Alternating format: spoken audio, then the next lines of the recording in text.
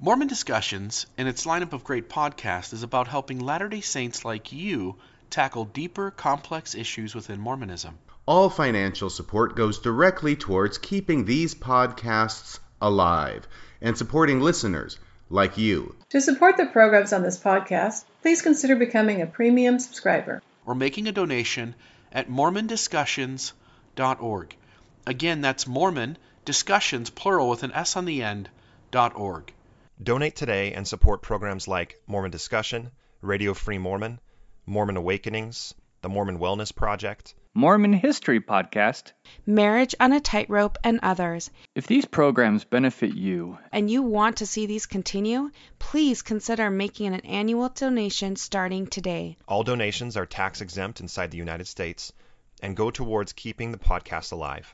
Mormon Discussions and its lineup of great programs, helping you navigate Mormonism one episode at a time.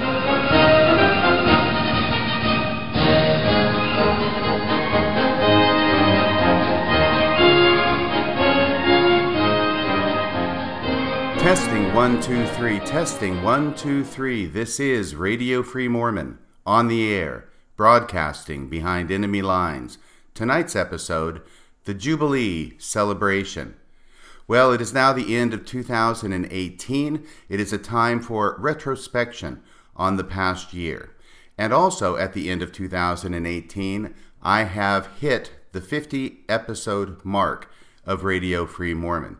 So what I'm going to be doing tonight is looking back not only on 2018 and developments in Radio Free Mormon, but I'm going to be going back over the prior 50 episodes, not in detail and not naming them all, but simply to give a retrospective and let you, the audience, know about some things that have been going on behind the scenes, things that you may find of interest. Also, I am going to be updating the McKenna-Denson lawsuit. It has been a while since I've talked about the McKenna-Denson lawsuit, and I want to give you an update as a number of listeners have emailed me asking what is going on with the lawsuit and specifically what is going on with the appeal that Radio Free Mormon, along with others, is pursuing regarding the BYU Police Department releasing a full and unredacted copy of their police reports, as well as audio copies of the interviews they did with McKenna-Denson and also with Joseph Bishop. Going back to 2016, the month was October, I had been listening to Bill Reel's Mormon Discussions podcast for some time prior to that. And at this point in time, Bill Reel was soliciting for new podcasters to take some of the pressure off of Bill Reel. I answered that solicitation. We made contact, and Bill Reel was kind enough to tutor me in how to do a podcast. I had no idea how to do a podcast. It was all Greek to me. But Bill Reel was very kind, very gracious, very generous with his time and experience, and taught me step by step how to obtain the software necessary to do a podcast, how to get a microphone necessary to do a podcast, and how to use the software for doing a podcast. I remember a Saturday morning back in October of 2016 when I came down to my underground bunker getting prepared to record my first ever podcast. I had done a great deal of research in preparation for recording. As you may or may not recall, it dealt with an analysis of Boyd K. Packer's famous talk, "The mantle is far, far greater than the intellect." I had done hours of research. My notes were ready. All I had to do was sit down and record. And I felt confident that with Bill Reel's instruction that he had already given me, I would be able to do this in no time flat. Well, about 2 hours later, after my initial attempt, I was extremely frustrated. I was almost in tears, and I called Bill on the phone, telling him that I would never be able to do a podcast, that I simply could not get past the first minute or two, and then I went back and deleted because I made some kind of flub up, I made some kind of error, and I had to start over again. Bill Reel was very kind, very nice, and he told me, Radio Free Mormon, don't hit delete. Never delete your podcast. Just let it keep running and you will be able to edit it later. Well, I had never edited anything on a podcast prior to this. And for some reason, I think I had it in my mind that I had to sit down and record an hour to an hour and a half episode with absolutely no mistakes from start to finish, and then it would be done. That was an unrealistic expectation on my part, as I came to find out. And it speaks somewhat to one of my failings, which is this sense of perfectionism. I feel that everything I do has to be absolutely perfect, or at least I did so at the time. And as those of you who have been members of the church or who are currently members of the church, you can understand that after having been a member of the LDS Church for several decades, the least I can say is that I came by my perfectionism honestly. Well, it wasn't easy. I finally got done recording that podcast, and then I went back and I edited the hell out of it. If you go back and listen to episode 1, you will find that I edited out basically every single space between words so that it sounds like I take a deep breath at the very beginning of the episode and I go on for over an hour without ever taking another breath. I have relaxed a little bit since then, although I still edit quite a bit. I still prepare a great deal in advance of doing a podcast. This is in complete contrast to how Bill Reel does his podcasts. I am very envious of Bill Reel. What Bill Reel does is he sits down and he makes a few notes. He makes a brief outline. He writes down 3 or 4 points that he wants to make in his podcast. He hits record and he records his podcast. And when he is done, he does very little, if any, editing. And his podcast is ready to go from start to finish. It basically takes the time to write out the outline and then go ahead and record it and then put it up. Me, on the other hand, I take hours just preparing and writing out and copying pages and pages of notes before a podcast. And then after I record it, I end up spending about 3 times as much time editing as I did recording in the first place. I envy Bill Reel's articulateness and his ability to put out podcasts the way Stephen King puts out novels, by which I mean they are very well thought out, they are very well articulated, and he is able to put them out like clockwork. And so that you, the audience, know, this podcast, I am actually trying to do it the way that Bill Reel does his podcasts. I have only a few notes that I have written down, and I'm going to go off of those. Because this is a retrospective, and because I'm not going to be quoting anybody, or at least not very much in this podcast, I have very few notes. Most of this is done from memory because these are things I actually experienced, like the story I am telling you right now. One of the most popular episodes that I did in the first 50 podcasts that I recorded was called Wrong Roads. It was an examination of a seminary video in which Elder Holland talked about a story featuring him and his young son many years ago when they got lost on the labyrinthine roadways in the desert of southern Utah.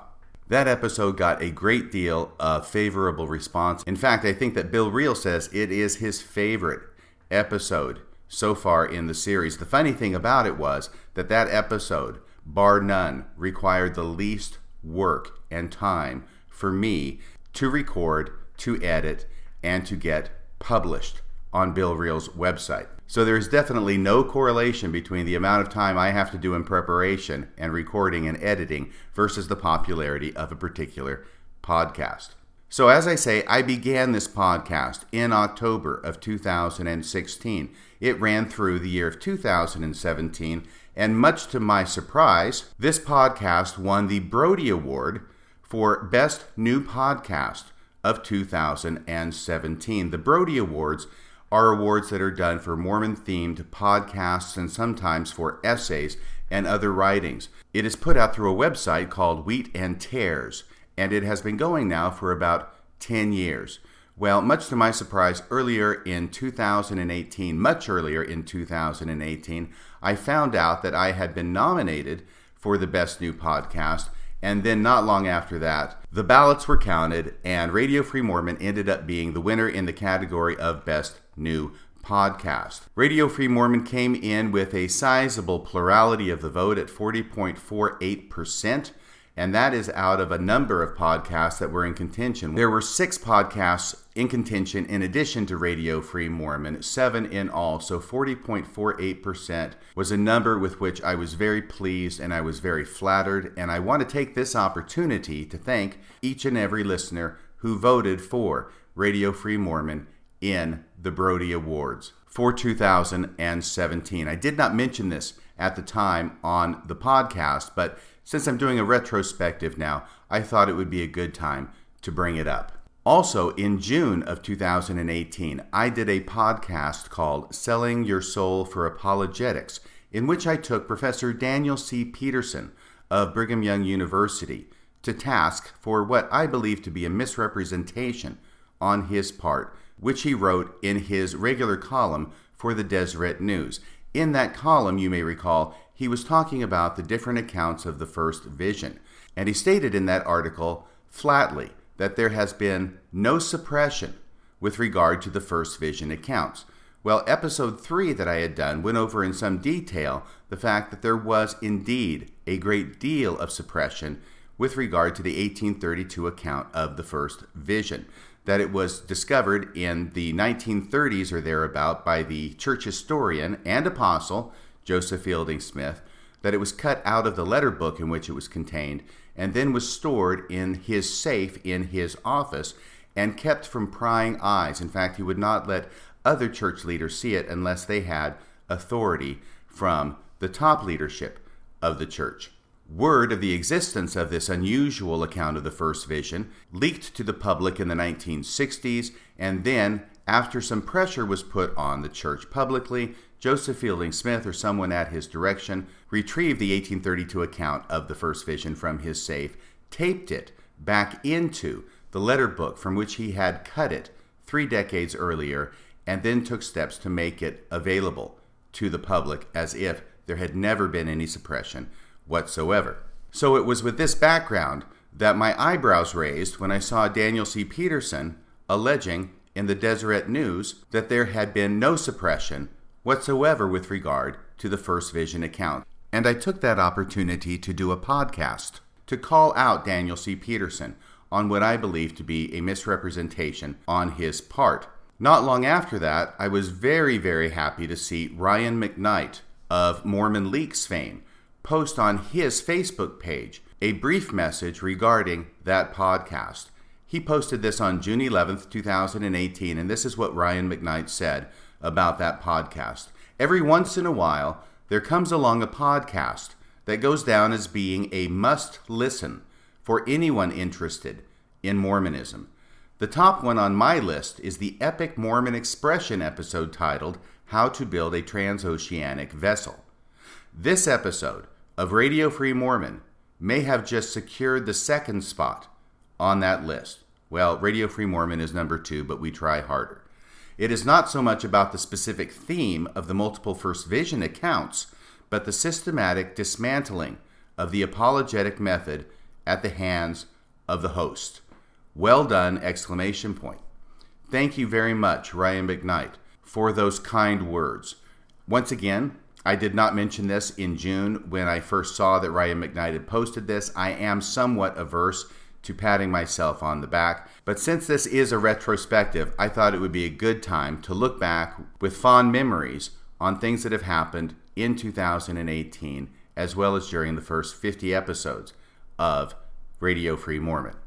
I do need to mention at this point, however, that Professor Daniel C. Peterson was aware of the allegation that I made in my podcast from last June, calling him out for being deceptive in stating in his article that there has been no suppression regarding the accounts of the first vision. I called him out on that. It came to his attention in short order. He posted about his reaction to my allegation, but he never once admitted it or denied it or sought in any way to try and explain how it was that he was not intentionally being deceptive when he wrote that. Instead, what he said over and over again was he just didn't have the time to respond to it, as if it would take a great deal of time to simply admit it or deny it or explain it in a couple of sentences. To be fair, Daniel Peterson actually did deny being deceptive. The problem is that he has not taken the time to explain how it was that he was not being deceptive when it was pretty obvious to me and to many of my listeners that he was in fact being deceptive.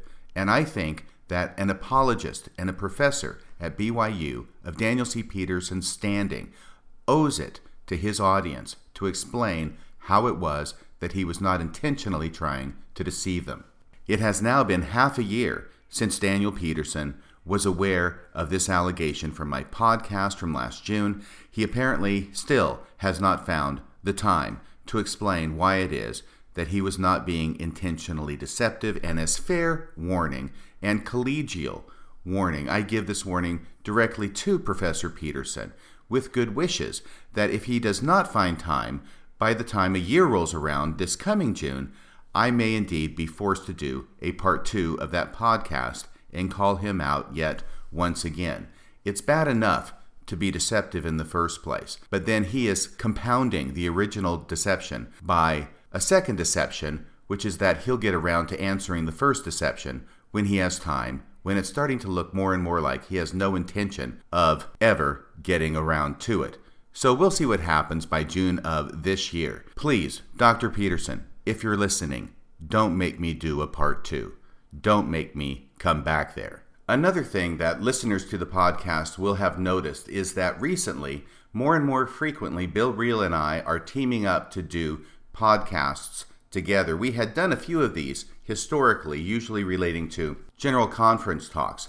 But in the past 6 months, there has been a rather steady and increasing stream of podcasts in which we make joint efforts. The reason for this is that behind the scenes, Bill Reel and I speak on the phone with some regularity. We talk about different aspects of Mormonism. We talk about things that are happening currently in Mormonism, as well as things that have happened historically in Mormonism.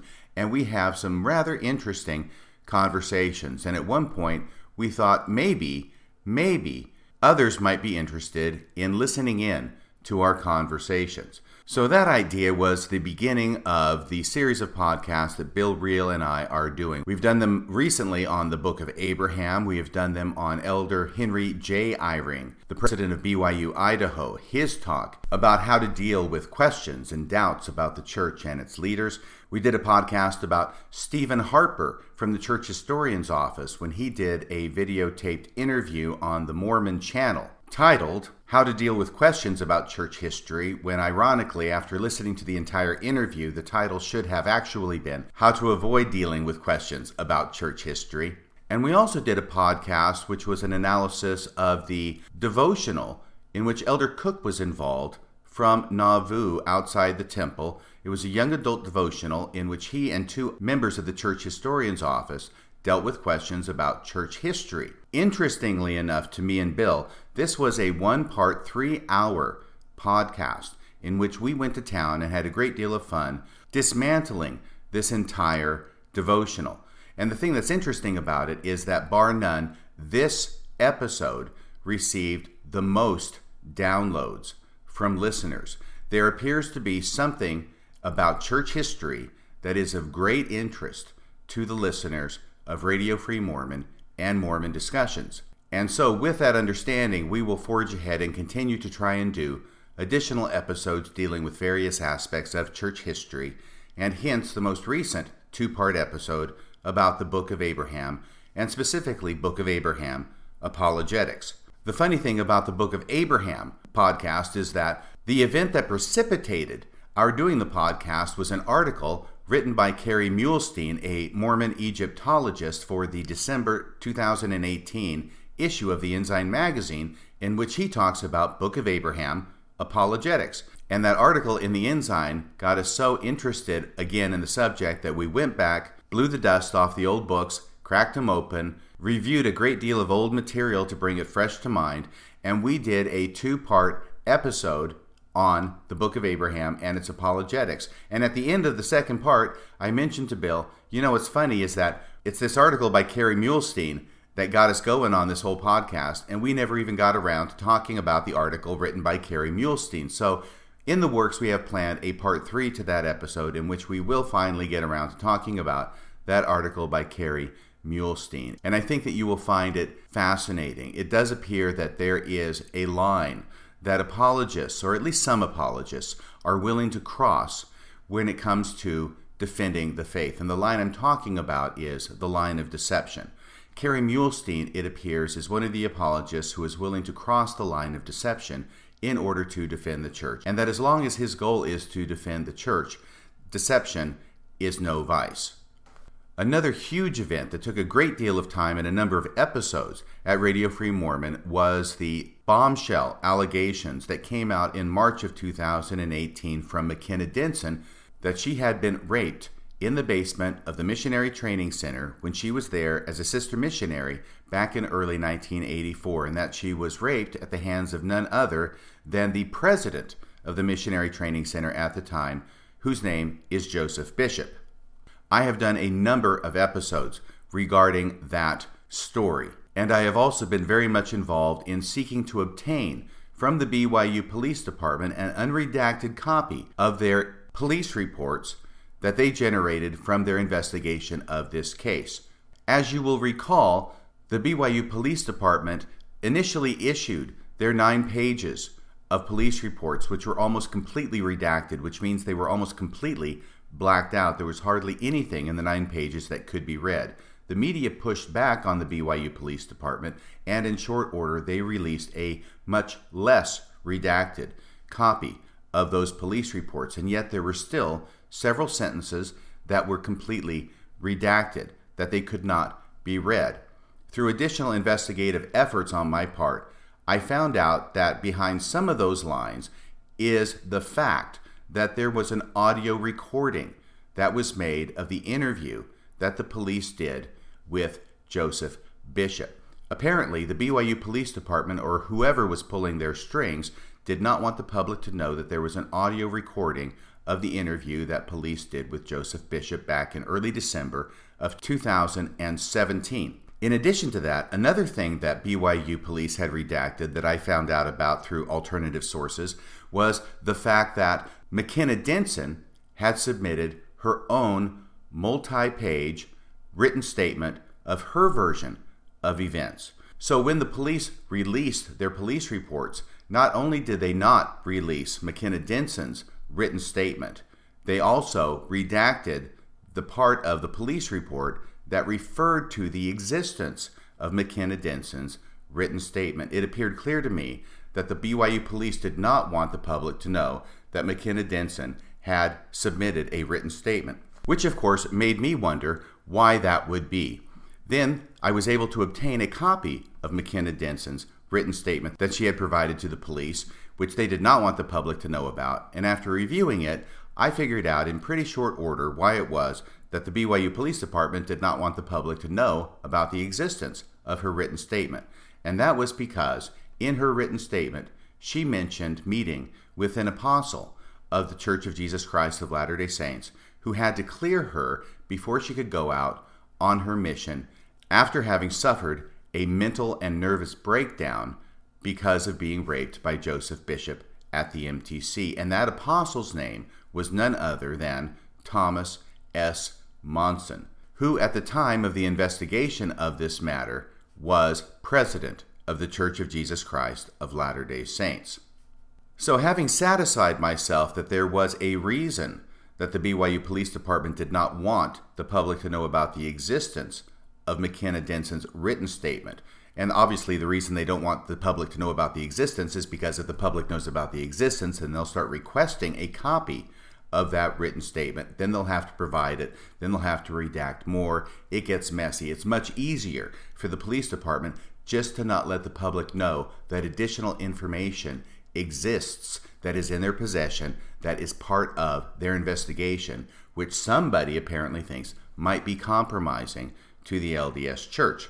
Well, having found that much out about the written statement by McKenna Denson, it redoubled my interest in what might be present in the recorded statement of the interview BYU police did with Joseph Bishop in early December of 2017. That audio recording has not been made public. And so, although I cannot say with any specificity as to what that audio recording might contain, I will bet you my bottom dollar that there is at least one more bombshell contained in that audio recording of the interview with Joseph Bishop, and that is why the BYU police does not want to release the tape and did not even want the public to know about its existence in the first place. But as I have mentioned, things have a way of leaking out, and things have leaked out. And so knowledge of the recording and its existence is out there. In fact, it formed the basis for a public records request to BYU by Radio Free Mormon, as well as Mormon Leaks and others. We wanted to find out what exactly that audio recording contains. So we did a records request to the BYU Police Department Custodian of Records. That was denied. We then appealed it within the police department, as the procedure requires, to the Chief of Police, Larry Stott. Larry Stott denied it as well. We then appealed it to the Utah State Records Committee, and we had a hearing on that issue in the summer of 2018.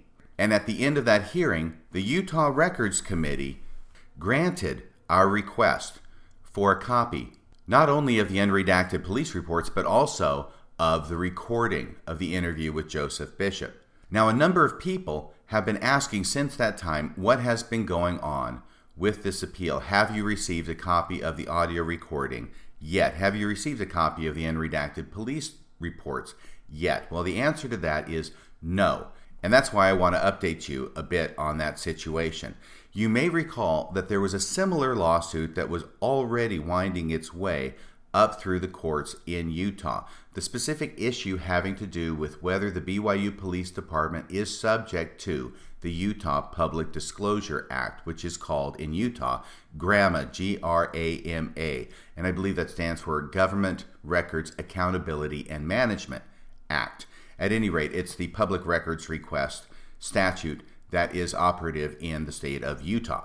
Prior to this, the Utah Records Committee had ruled that BYU was not subject to GRAMA. And this was in a case that was brought by the Salt Lake Tribune, and it had to do with a BYU student who was off campus, who was sexually assaulted by a male, and who then reported this to the BYU police. Now, drinking was involved apparently, and that is, of course, against the honor code of BYU. But this female student reported it to the BYU police, and the BYU police apparently shared that information with the honor code office at BYU.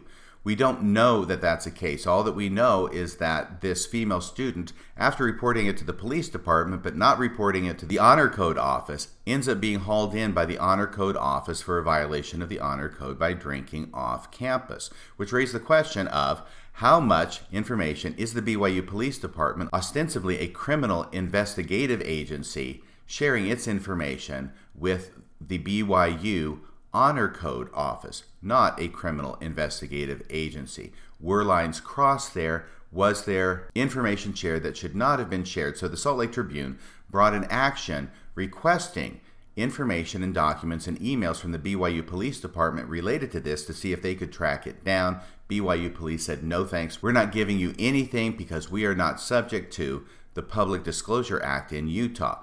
The Salt Lake Tribune then appealed that ruling up to the district court in Utah. So this is the first time a judge is getting a look at it.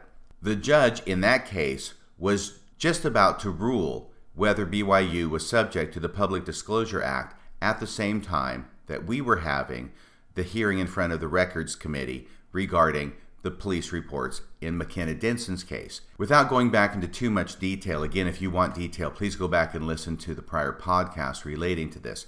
But what happened is that in the Salt Lake Tribune case, the district court judge said, yes, BYU is subject to the Public Disclosure Act. Of course, BYU is appealing that decision in the Salt Lake Tribune case, and that is going up to the Supreme Court in the state of Utah. My understanding is that the Utah State Supreme Court has accepted direct review of that case. So that issue is going to be ruled on by the Supreme Court in Utah on the prior case involving the Salt Lake Tribune. So what does that have to do with the current case with McKenna-Denson? Well, the issue is the same. The issue is whether the BYU Police Department is subject to the Public Disclosure Act.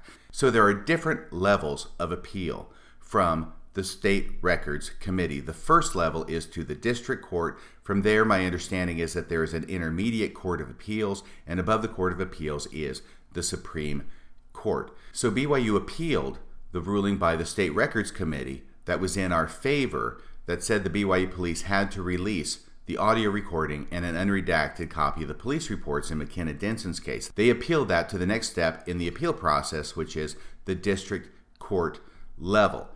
So what all the parties agreed to was that because this prior case is already going up to the Supreme Court on the same issue, that we would stay McKenna-Denson's case and that public disclosure request in district court.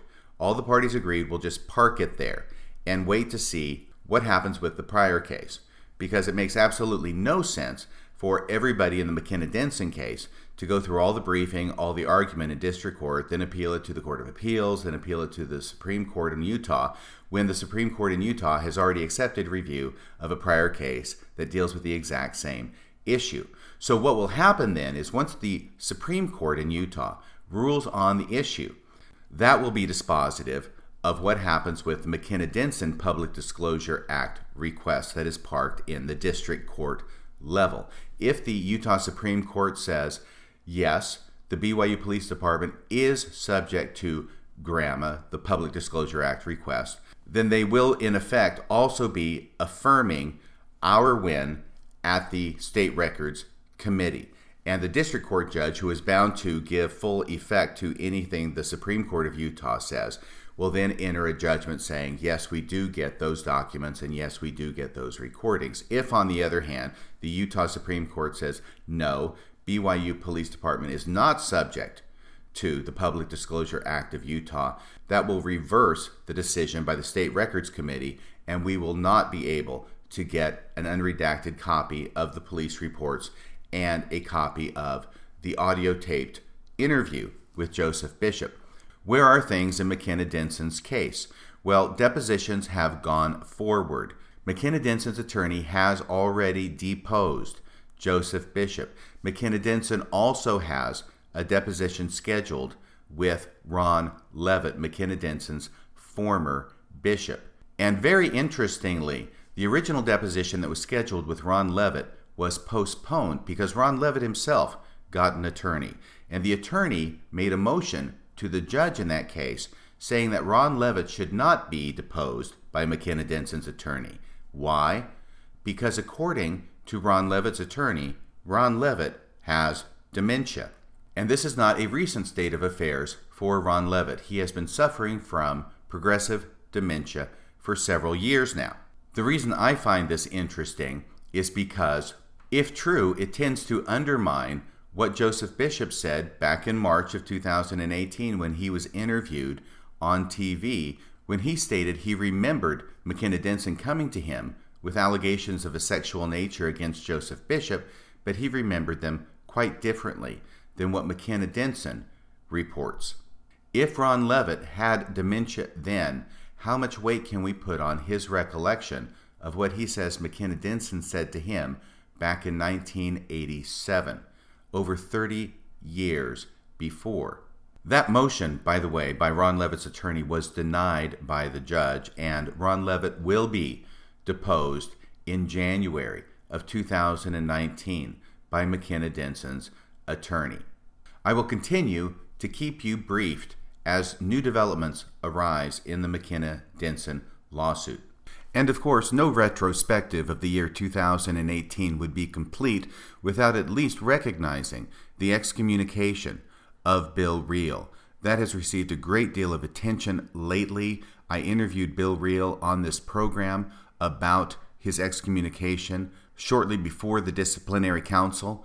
I can only say in summary that Bill Reel handled himself magnificently at the disciplinary council. And the decision to excommunicate Bill from the LDS Church signals that the LDS Church is more comfortable having liars among the leadership of the church than they are in having truth tellers among the general membership. This has been a lot of fun for me, thinking back on the year of 2018 and on the first 50 podcasts of Radio Free Mormon. It is a significant number. I had no real idea when I started out that I would actually make it as far as 50, but having gotten this far, I want to assure you I have not even come close to running out of things to say about Mormonism. And even if I were to come to that point, Mormonism itself has this wonderful habit of generating on a regular basis new, wonderful, and often controversial things for me to talk about. So here's to the next 50 episodes of Radio Free Mormon podcast. Here's to the year 2019. I hope that you will continue to listen. I hope that you will find it as enjoyable as it has been in the past, and if possible, even more enjoyable in the future. Until next time, this is Radio Free Mormon, signing off the air.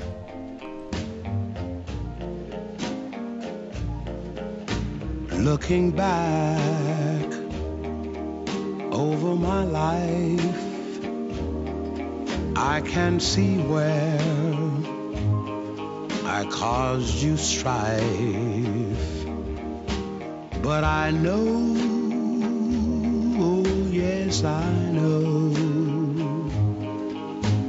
I'd never make that same mistake again. Looking back over my deeds, I can see signs a wise man heeds. And if I just had the chance, I'd never make that same mistake again. Once my cup was overflowing, but I gave nothing in return. Now I can't begin to tell you what a lesson I have learned. Looking back over the slate, I can see love turn to hate. But I know, oh yes I know, I'd never make that same mistake again.